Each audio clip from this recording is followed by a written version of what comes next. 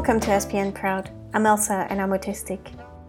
Anxiety stares me right in the eye when a friend is talking to me, asking, "Do you really think you're interesting? Are you sure?" Or looks at me tired and murmurs, "Do you really think this person is not mocking you in secret?" I'm afraid of being myself because the self I currently see is that ball of fear, hatred, anxiety. I'm worried about this part of myself showing up and thus having my relatives see it and abandon me.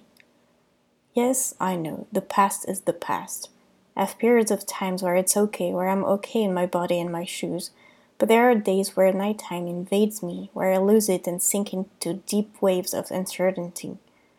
My body reminds me of these memories so painfully. I get panic attacks just because I remember things. I'm anxious about many things. I get anxiety as much as breathing. I wonder what it's like not to be anxious, actually. I'm working hard to keep it under control, but some days not just enough. Thank you so much for listening and see you next time.